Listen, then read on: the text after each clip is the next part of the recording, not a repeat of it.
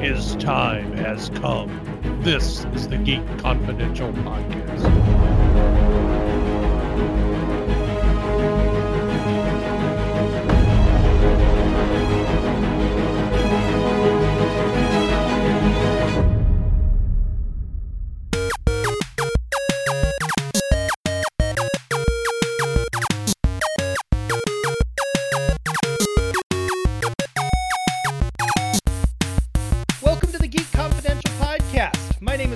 Joining me as always, we have Craig Peters. Welcome, Craig.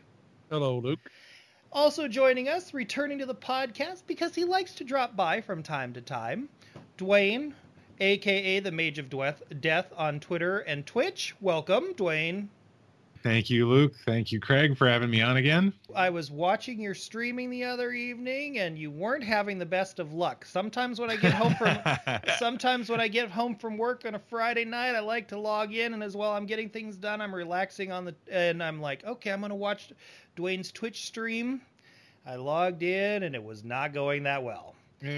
Sometimes that happens when you're playing a card game. Sometimes you just don't draw what you need to draw. The new expansion for Hearthstone is Un'Goro Crater, correct? Journey to Un'Goro, yes. Are you looking forward to it? I watched the clip, preview clip, and it was a lot of fun. It's definitely dinosaurs. If you like Jurassic Park and you like collectible card games, I think you're going to really enjoy it. And they're adding some new mechanics, quest cards. It's going to be a lot of fun when it launches next month. Craig, I know, having played World of Warcraft with you for a number of years, if I remember correctly, and correct me if I'm wrong, but Un'Goro Crater is one of your favorite places in WoW, is it not? Well, particularly when I'm a hunter or a miner. I just love Un'Goro Crater for hunting and mining, and the dinosaurs. Yes, it has always been one of my favorite places to go, particularly for collecting, and there's some of the quests are just as fun as can be. So yeah. So my question is this, Craig: is an Journey to Un'Goro Crater in Hearthstone enough for you to play Hearthstone?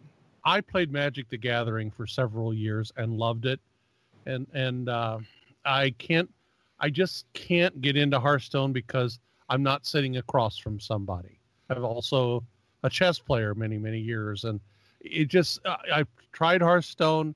I liked it, but it's just not the same when you're not sitting across from somebody and using all that great psychological.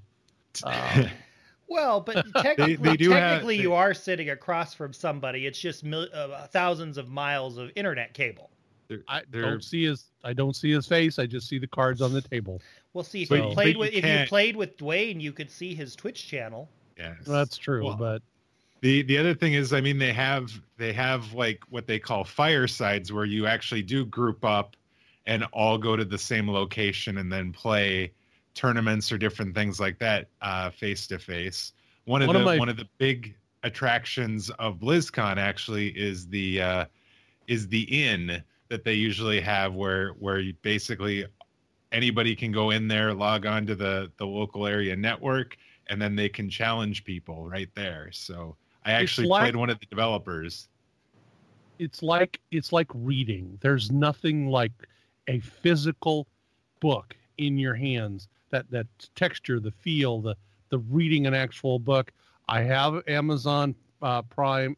I have Kindle, but it's just not the same as holding a book. So I can totally understand. I mean, some of these cards that they've made in Hearthstone, I would love to actually have a physical copy of the card. God, yes. Can you imagine some of the if they artwork actually and did stuff?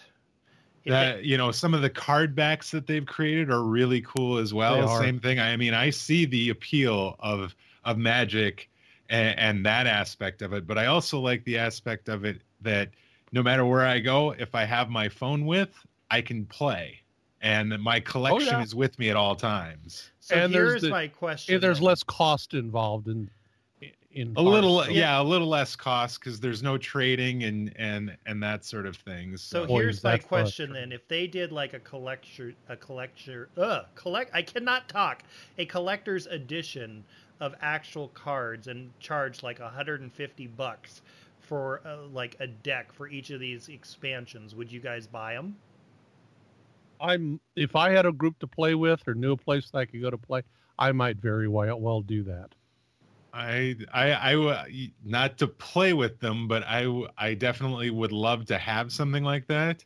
They at BlizzCon last year, they had, when you open the game, when you start the game Hearthstone, it's got this box, this wood box that opens up, and they actually were selling physical replicas of this box, but no cards.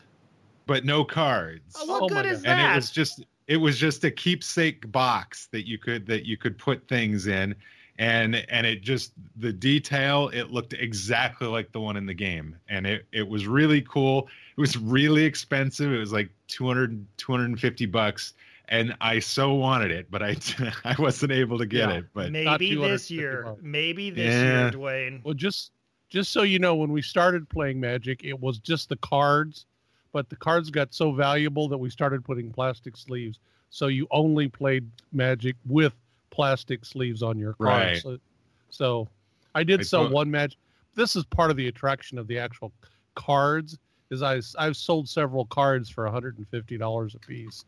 So there is that. So it's really not the texture. It's the fact that you want to resell them. It's the texture, it's the feel, it's the being able to psychologically intimidate your opponent. It's all there. Okay. But Hearthstone is okay.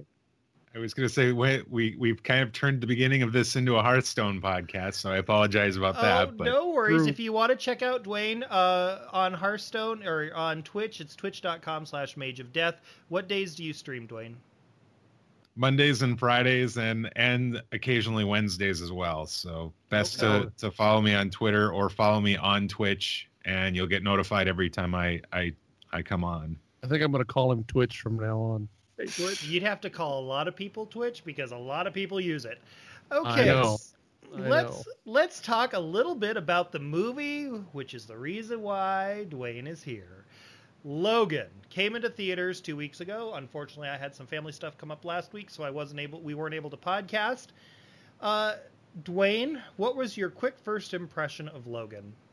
Wow, it was nothing like necessarily what I expected an X-Men movie to ever be. And I mean that in the best possible way. It was story driven. It was just very well done. I loved all the characters. Seeing Hugh Jackman one more time as Wolverine was amazing. Patrick Stewart as well. And the story was well written, and it was very well executed, and I think it's it's definitely the best X-Men movie that I've seen. Without question.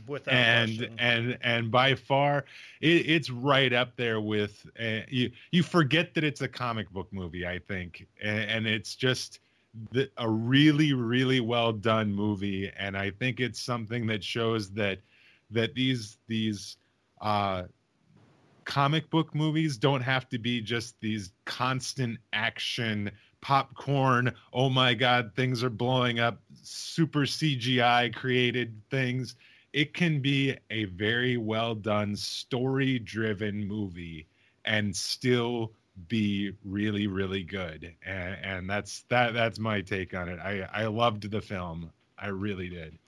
I've read a lot of comparisons. I've heard a lot of comparisons to this being the best comic book movie because it rises above your general comic book cliches since The Dark Knight. Craig, you said before it premiered that you were not looking forward to it. I saw what you tweeted about it, but I have to ask, what is your quick first impression? And how did you compare it to Rotten Tomatoes, which I know you put a lot of stock in. It's 92% with critics and 94% with fans. So what did you think? I think they were blinded by something. I think they were on something. I cannot possibly believe that they gave this movie the critics particularly gave it 92%. There were, I don't know if I'm using this term right because it's a relatively new term for me, but it was full of tropes. It was so that the beginning was so ridiculous. For example, this is spoiler alert, but Logan leaves this woman who's got a child with her at the motel. Well, everyone who's ever watched movies or read books knows that by the time he gets back, the woman's going to be dead and the girl's going to be hiding. I mean, it was so predictable. And then, of course, he sends out this lame albino guy to take an incredibly dangerous character and drop him in the desert. Well, naturally, the guy isn't real. He thinks he's maybe dead, doesn't check, but the guy takes him out into the desert and Caliban, and of course he's not dead. I'm sorry, those would you call those tropes, things that happen over and over and over again, and that Logan, who's 100 years old by now, that's an exaggeration, but pretty much 100 years old now, and who's been a warrior for so many years, should know better than to send this weak ass guy out in the desert with someone he thinks may be dead. I couldn't believe that this thing began so stupidly. So not to rain on anybody's parade, but the other half of it is, that's the first half. Those things were dumb. So for your first impression, before we dive in to the details, was so poorly presented, so poorly begun, that the fact that these old guys, seeing old creepy looking guys hobbling across the desert.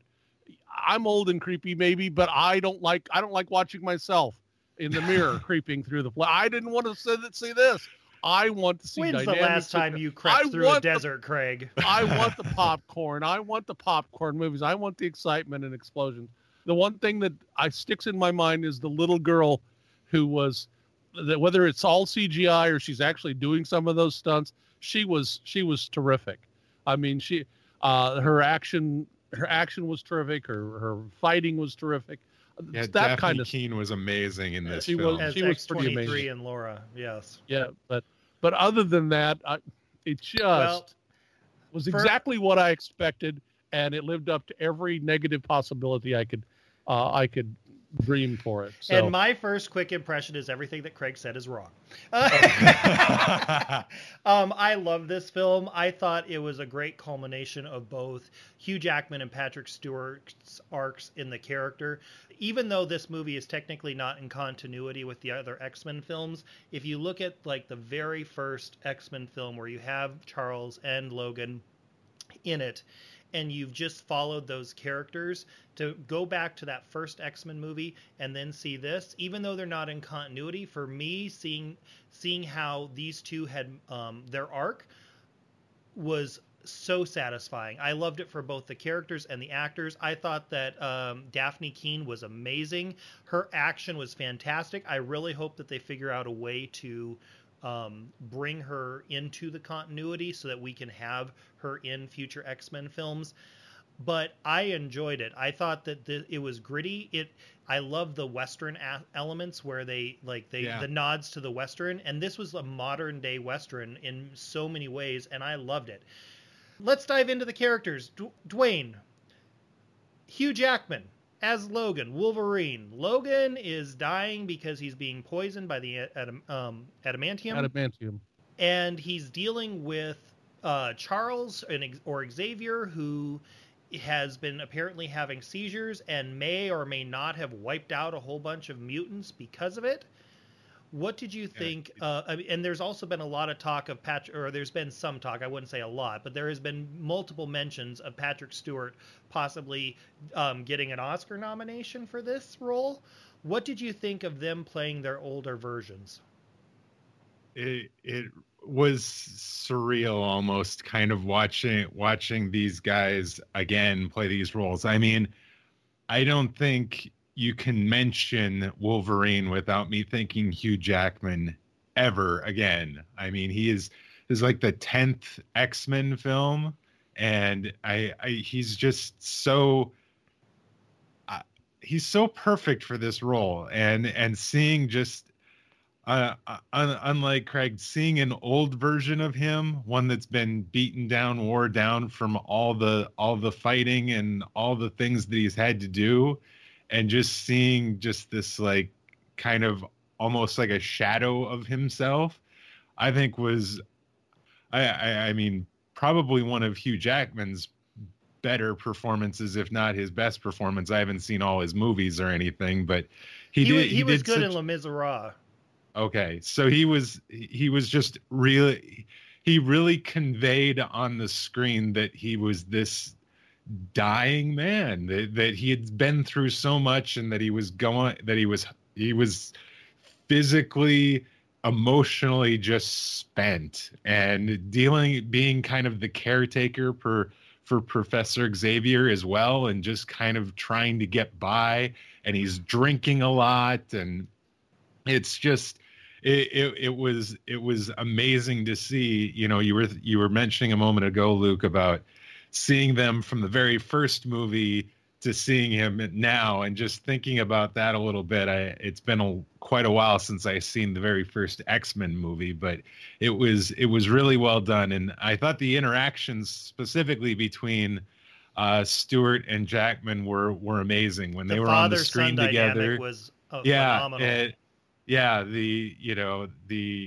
disappoint me and different things like that, right very early on, and he's like, oh, you know, you don't mean that, or you don't know what you're saying, and all this, and right at the very beginning, it was just really, really well done. I did think immediately of Westerns, and a friend of mine mentioned the movie Unforgiven. I think about that as being a really interesting kind of parallel almost, and just those two together, I thought worked really well throughout the entire film, and like you did say, there was definitely some hints, and I definitely think there is some thing that happened with Xavier and he being the reason.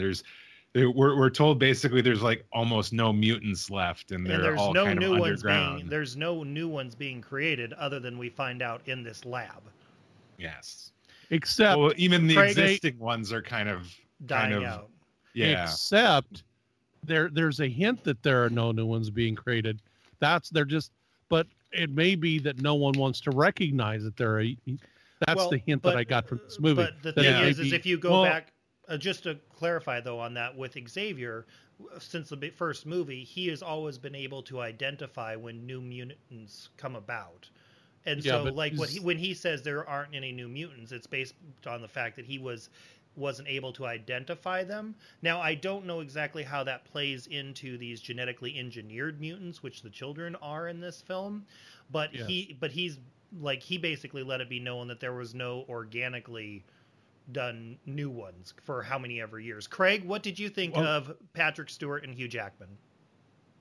Well, I've always liked their dynamic. But as I said, I don't really like seeing Patrick Stewart or Professor X, who I grew up with, basically, being a demented old feeble person. I just that's the thing that came to mind. He's barely can move. It's like when the third of the Batman movies, where Christian Bale is hobbling around and trying to fight Bale, and he basically is an old man who can't hardly move. Didn't like seeing that, obviously. But getting past the age, what did you think of the performances? The performance, I thought it was pretty good.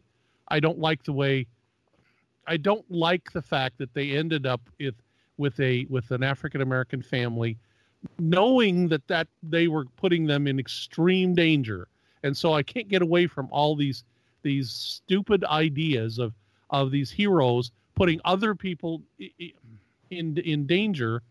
Though that was my favorite part of the father-son dynamic, was in the home with the black family when he's taking care of him, carries Professor X up the stairs.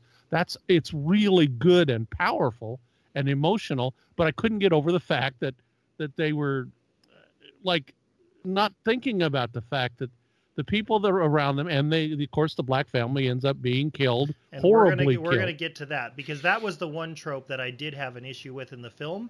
But before we get to that, let's finish up on Charles and Logan. Then I'm going to go to X-23. Let me finish my point, though. I don't this is not the movie that Dark Knight was. I gave Dark Knight a 5. I give this movie about a Well, you're really jumping ahead of the podcast now, Craig. We've got a whole discussion to get through before we start giving ratings, so just hold tight. Dwayne, one of the fantastic things about Dafne Keen as Laura, or X-23, was the fact that she spent the good majority of the film silent. And in that role, she conveyed more in her silence, whether it be through combat or eating cereal or just taking his hand or whatever the case may be. That performance, like thinking about it now, I've got chills because she was so good at it. What did you think of how they introduced that character? What did you think of Keen's acting? And would you like to see her again? Oh, I definitely would like to see her again, whether it be in another X-Men movie down the road or something else. She did a fantastic job with this character. As you stated, she didn't say anything for most of the movie, and she just conveyed what needed to be conveyed non-verbally, and did so in a way that you felt for her, or at least I felt for her, and you see Logan being reluctant to help when being asked repeatedly, and even though it's his daughter. He doesn't initially accept get it, that, but yeah. Xavier tells him it's your daughter. Yeah. Well, and yeah, I guess we think that it's because took some of his DNA and some of that kind of stuff and created her, and then put the adamantite blades in her just like they did him, and all this sort of thing. So yeah, he doesn't realize that until one of the scenes that precipitated one of the things Craig hates. But it is really it was so interesting because I was not expecting that would be such an interesting part of the film. But she just was very engaging, very mesmerizing when she was on the screen, and she just did a fantastic job. Craig, you mentioned earlier Gabriella, which was Laura's mother. When I saw her on screen, I did a little, in my mind, a fist pump, because the actress who plays her, Elizabeth Rodriguez, was once on All My Children. So shout out to the DC listeners who might be tuning in. She was Carmen on All My Children for a couple years before going on to other projects. What did you think of Laura and the powerful emotion she conveyed without uttering a word? Well, my favorite comparison of that actress and that role, I compare her to Eleven, Millie Bobby Brown in Stranger Things. Good comparison. I was absolutely captivated by Eleven. Laura is right there. I'm just in my head. She had that. I don't know if you guys know, there's a concept of a feral child where a child is raised without any contact with other people, and no love, no kindness, no hugging and kissing and whatever that parents should do. And that's the sense you get, that she is a feral child. That she really has. There's also something called failure to thrive, which is if you don't show children kindness and care and love, that they end up being stunted and unable to emote and to relate to other people. And I got that whole sense from her during the first part of that movie, that this is a feral child who really has never been shown any love until a little bit later, when the adults kind of stole her away from the lab. But she was intense. She was animalistic. She was feral. She was her not speaking at all, and those looks and that distrust that she was able to show without ever saying a word, without ever yelling, without ever screaming at anybody, and that yell that she has, and the attacks that she made were just, that's the one thing about the film that really, really excites me and got me going, was that she was so good in it. Okay. Let's talk a little bit about the Munson family, the Black family in the film. this was the one part of the film where I was taken out of it, because the moment that I saw the black family on the side of the road who had the horses get out because these driverless semis were basically going to run down the horses because there was almost an accident. The horses got out of the horse trailer. I was like, they are dead. And then within the next 15 minutes, they were all slaughtered, literally slaughtered. And I'm like, so you bring, there's almost no diversity in this film, and then the little bit of diversity that you do have, you just slaughter the shit out of them. We have obviously Elizabeth Rodriguez, but she was killed, and then we have the black people killed, and I'm like, So I was a little bit disappointed in the film for that. That being said, those three characters, the Munson family, as Craig mentioned, those scenes provided an opportunity for us to see Logan and Xavier in the father-son dynamic, and Logan carrying Charles up those stairs was a very poignant moment. And then right before Xavier's killed, Xavier's sort of talking to what he believes to be Logan like he would a son. And so those whole scenes, and then you have the fact that the Nate, the young son of the couple, he was nice to Laura and let her listen to music. There were a lot of wonderful moments in it. I just was disappointed that not even one of them could survive. That for me was the biggest trope that I was disappointed in the film. Were you thrown out of it the same way I was, Dwayne, or was it something that didn't really notice? I guess I, like you, when they invite Logan and Xavier and Laura to come back to their place for dinner, it's like, oh, that's a bad idea. Don't do that, and because it's going to be bad news for that family. And yeah, I guess I didn't necessarily think about it too much, that the racial element of that particular family. I liked seeing Eric LaSalle for the first time in quite a while, from ER. He was the dad there, and I was just like, oh no, not Eric LaSalle. He's not going to die. And then I'm like, oh, maybe he's not. And then all of a sudden, yeah, there they are right at his door, and everybody's getting hacked and slashed. But I don't think it, I think from a story standpoint, it really didn't matter that they were black, or they could have been white just as easily. And then I don't know if anybody would have necessarily been saying anything beyond the fact that there just wasn't much diversity in the film. I mean, there was some diversity in the kids we see at the very end of the movie a little bit, but I guess I wasn't taken out of the movie by the racial element there. With regards to the family, I thought the scenes when Charles throughout the first half of the movie was saying, you don't have to be alone. You can be with other people. You should have a family. You should find a way, and actually seeing that dynamic with this family, and then them talking there at the end, right when he's putting him to bed and that sort of thing. It was. You knew bad things were going to happen to the family, and it didn't matter to me what race they were, and sure enough, we're proven right by that. Though I will say this, it was really cool to see that the initial attack on the dad, on Eric LaSalle's character, he is able to survive it long enough to get in the pickup truck and actually help save Logan from the X-24 that had come and had killed Xavier and was trying to take Laura back.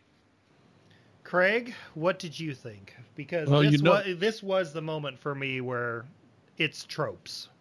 Yes. Well, like I said, the first two tropes threw me out of the film already, because they're obvious. It's going to happen. You know it.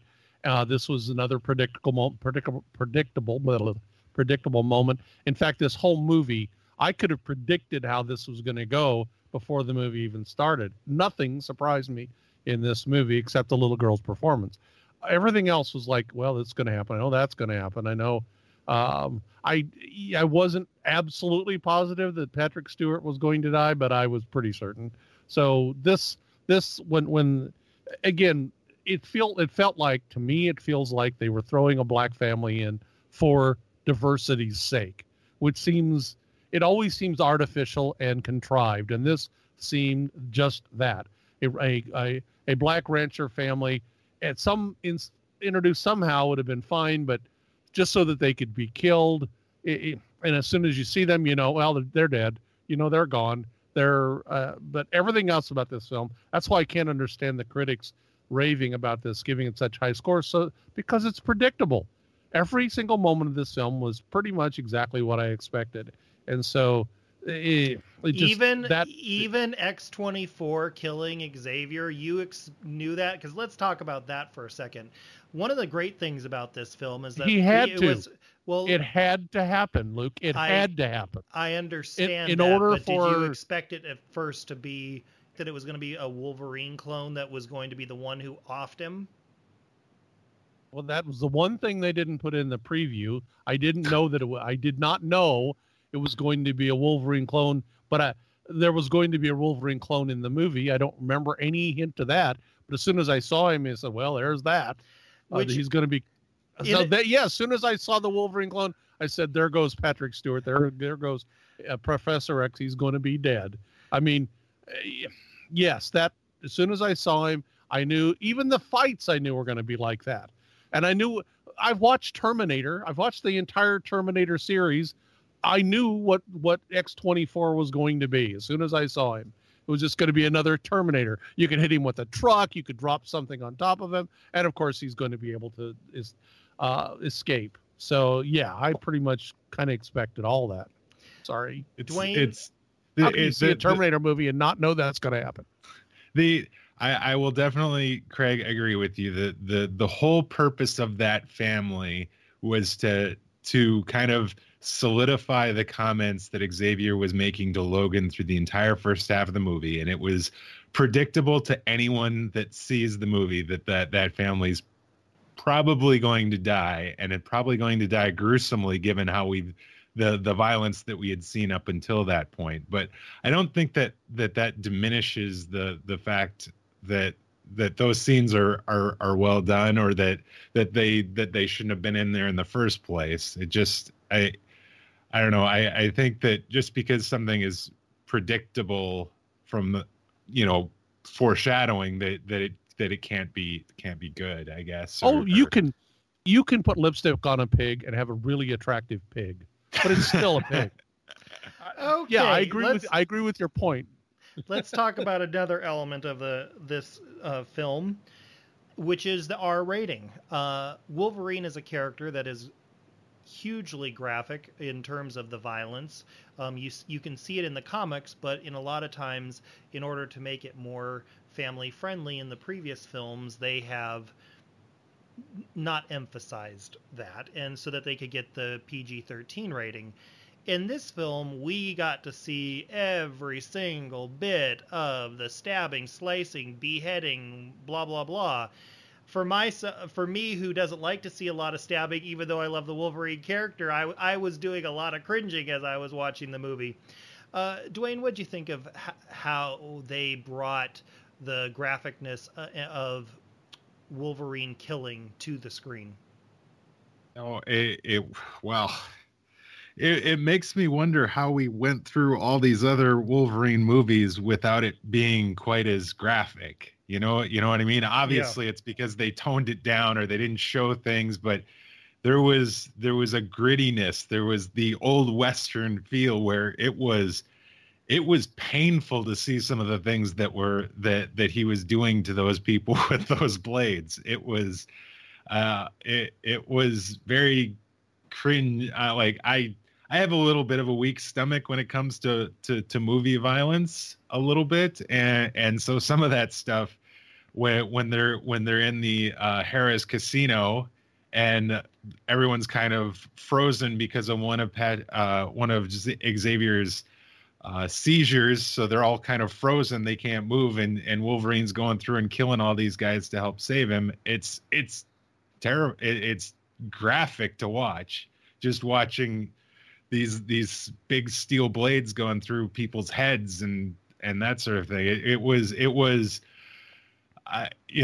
not when I say it, it's definitely not like any other X-Men. That's one of the things about this movie, and I don't know that I needed to see that, but I definitely feel like it gave it a different feel. It gave the movie a maybe? more gave it a more adult feel, gave it more of a, I don't know, it just Deadpool feel.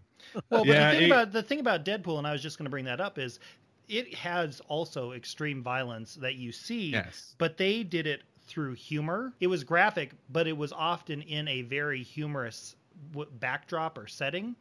Craig, what did you think of the graphic violence in this? Well, I'll compare it to two of my favorite movies in the last 12 months, Deadpool and John Wick 2. These are both incredibly good movies, lots of fun. And by the way, I had the perfect father who always explained, always explained the violence. He loved horror movies and took my brother and I to see all of them. So, I'm a little immune to this kind of violence. But so I see that when I see blood flying, I know it's Karo syrup with red coloring or whatever they use. But so I'm immune to that. It's real blood, Craig. But it wasn't him. It wasn't Wolverine that made any difference to me. It was the little girl and her violence. They have a girl that, what is she, 12, 13 years old, who's slicing people up like Gordon Ramsay in a in the kitchen. I mean, she is slicing and dicing these adults up. So it feels a little bit like the old Exorcist movie, and Linda Pearl, right? In the Exorcist. They put a little girl in this situation where she's doing all this, and watching this little girl who's been horribly, I don't know if you guys even considered this, she's been horribly abused as a child. I mean, she suffered incredible child abuse, as the other young mutants have, and she's the one that's getting all this revenge. And watching her commit all that violence is totally different than watching Wolverine do it. So her committing these acts of extreme horror and blood, cutting off heads and arms and slicing and dicing these people up, that's the thing that really got to me. Not so much Wolverine. I kind of expect him to do that. And by the way, he was the character that was introduced in the old days of comic books, so to deliberately kill people as opposed to all the others trying to avoid it. So, but yeah, her doing it was Laura killing people. That was a little bit disturbing for me, but not him. It's his job. Before we get to our ratings, I just want to go over favorite moments of the film. We've already touched on Logan carrying Xavier up the stairs, which was a wonderful moment. Another moment that I really enjoyed was when she took him by the hand. I loved Logan beating the crap out of that vehicle. That was a fantastic moment, just for like the pure frustration, because you have those days when everything in your life is going wrong and you just want to beat the crap out of something, and someone, and you get the opportunity to do so. That was a very good one. Another, and I'll borrow this from a friend I was talking to about it. They said for them that they were watching the film and they were enjoying the film, but it didn't quite feel like X-Men until the cross was turned. Xavier's cross was turned into an X. And I thought about that. And for me, I hadn't personally had like it. I enjoyed it. I wasn't going into it looking at it as an X-Men film because I knew from the outset that it was not in continuity and this was a story about the 2-3 characters. So I wasn't looking at it as like a big group X-Men thing. But turning that into an X was like the perfect cap on this film, and also gave a nod to what the legacy that it is basically wrapping up for these two characters. So I really appreciated that moment. Craig, what were your favorite moments? I did like him turning the X. I liked the moment when they ended up in the tower before they get to and they're shaving the beard. Yeah, they're shaving or the not beard. like trimming the beard. Trimming the beard. I really liked that a lot. I liked them. I liked the moments when they brought in the Wolverine comic books. I have a couple of those comic books. I like those moments where they linked it up to what I grew up with as far as Though you may not own those, because if I'm not mistaken, those are all actually fake covers, because they couldn't actually do the real ones for copyright reasons. I meant I own some of the old Wolverine comics. Oh, okay. Not those specific ones. Yes, I don't mean I own those specific ones, but I own some of the old Wolverine comics, but you're right. In order to get through this movie at all, or to even enjoy it a bit, I imagined it was on Earth 2 from the DC world, right? I didn't imagine that this could ever happen in the world that we're familiar with, because there are just too many really smart people that 30 years in the future, this is like 30 years in the future. Yeah, it's 2029, I believe. Yeah, 13, whatever it is, that they couldn't treat these people a little bit better, that there weren't some futuristic way of treating these people, so they didn't end up meaning Patrick Stewart and the albino character and Wolverine, that their lives couldn't have been a little better than what they were. And I didn't see much in the way of technology except for the replaced arms on a couple of the evil bad characters. So I wasn't in the future the way it should be. So, but okay. Having said that, Dwayne, another favorite moment for me was when Caliban set off the grenade in there, because he basically sacrificed himself for them. Did you have any favorite moments from the film? I think this speaks to how great a character that Laura character was. That one of my favorite moments in the film is actually her at the convenience store starting to eat food out of the cooler, and she almost kills the guy that tells her she's got to pay for it. And if I'm not mistaken, I'm pretty sure he plays Quicksilver. That could be. I liked that. I liked the kind of the family dynamic when they get to the casino and she wants to get some new clothes, and so she's staring at the mannequin, right? And then they go and end up buying a whole bunch of replacement clothes and stuff. I thought that those were really good, and obviously the final kind of action sequence at the very end was quite well done as well. I mean, it proved to be a great finale to the film, in my opinion. Let's give it our scores. Craig, since I have a feeling yours is going to be the lowest, we'll start with you. Out of 5 stars, what do you think, or what do you give it? Well, I didn't really hate it. I just didn't like it because of the things I've mentioned. My favorite non-comic book movie, of course, is Dark Knight, and I gave that a 5. This one, I figure, had so many flaws. I'm going to give it a 3.5. I didn't. Well, that's still better. That's still better than Suicide Squad, Batman versus Superman, and a couple others. Oh yeah, it's better than that because of her and a few, and the performances were okay. Again, unlike Dwayne, I didn't particularly like the writing or the plot. I thought those are kind of contrived, and throwing in the black family I thought was for the wrong reasons, and a few things like that. This seemed like a constructed movie instead of an organic film, so to speak. So like I said, 3.5 will do it. Melody wanted to be here, but she had some people who came into town unexpectedly, so she goes, "Can you mention how good Logan was for me? Saw it yesterday, and it was fantastic. It ranks right up there with X2. She gave it 4.5 out of 5 stars. Dwayne, what do you give it? I'm probably 4.5 as well. I'm as shocked about how much I like this film as I was about the last Star Trek movie, because, though I didn't have my expectations lowered for this movie by a trailer before the movie even came out.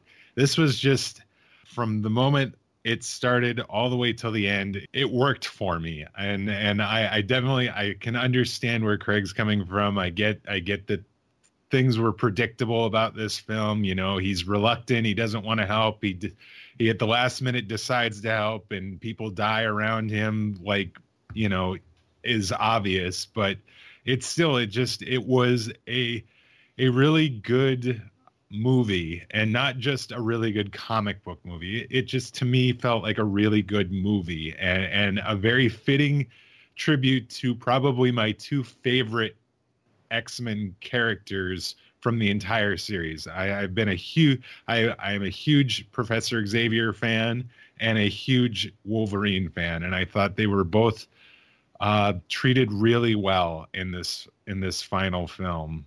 I really liked it.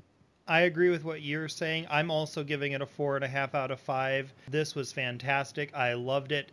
I loved the father-son dynamic. I love the character of Laura. I want to see more.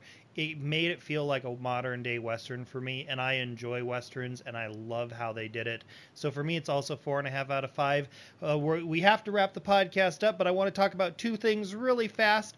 At the beginning of the Logan movie, there was a Deadpool teaser.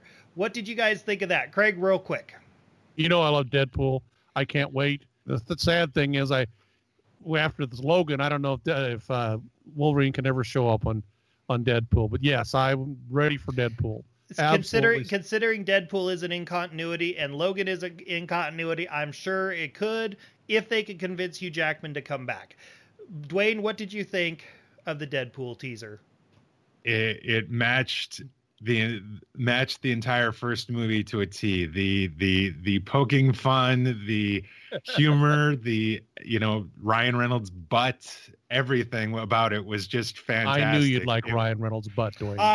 That's for me, not Dwayne. Well, you do. You and your asses. So my question to you guys is, basically there's a guy being held up in an alley, and he goes into a phone booth to change like he's Superman, and they've got like Superman music playing, and he comes out and the guy's already dead.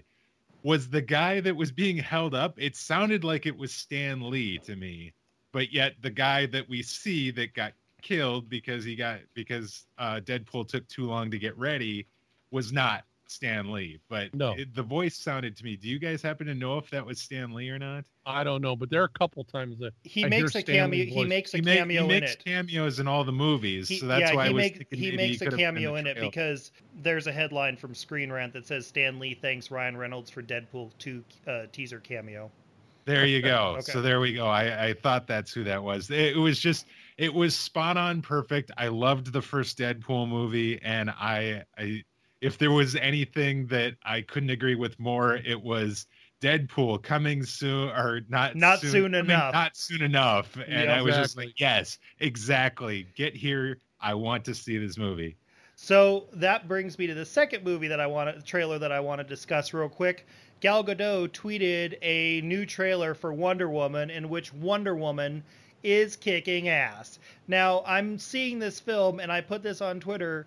I am both extremely excited and terrified about this film because I'm really concerned Warner Brothers is going to fuck it up.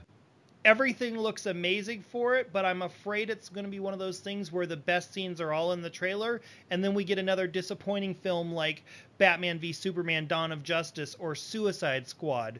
Craig, do you think it's possible that it could be all in the trailer, or do you think it's going to be a good film? I think you know how well I do when it comes to predicting these types of things. You know that, right? I tend to be 90%. Okay, but go ahead. I tend to be 90% on predicting from the trailer what the movie is going to be like, and I am telling people this is going to be an absolute must-see.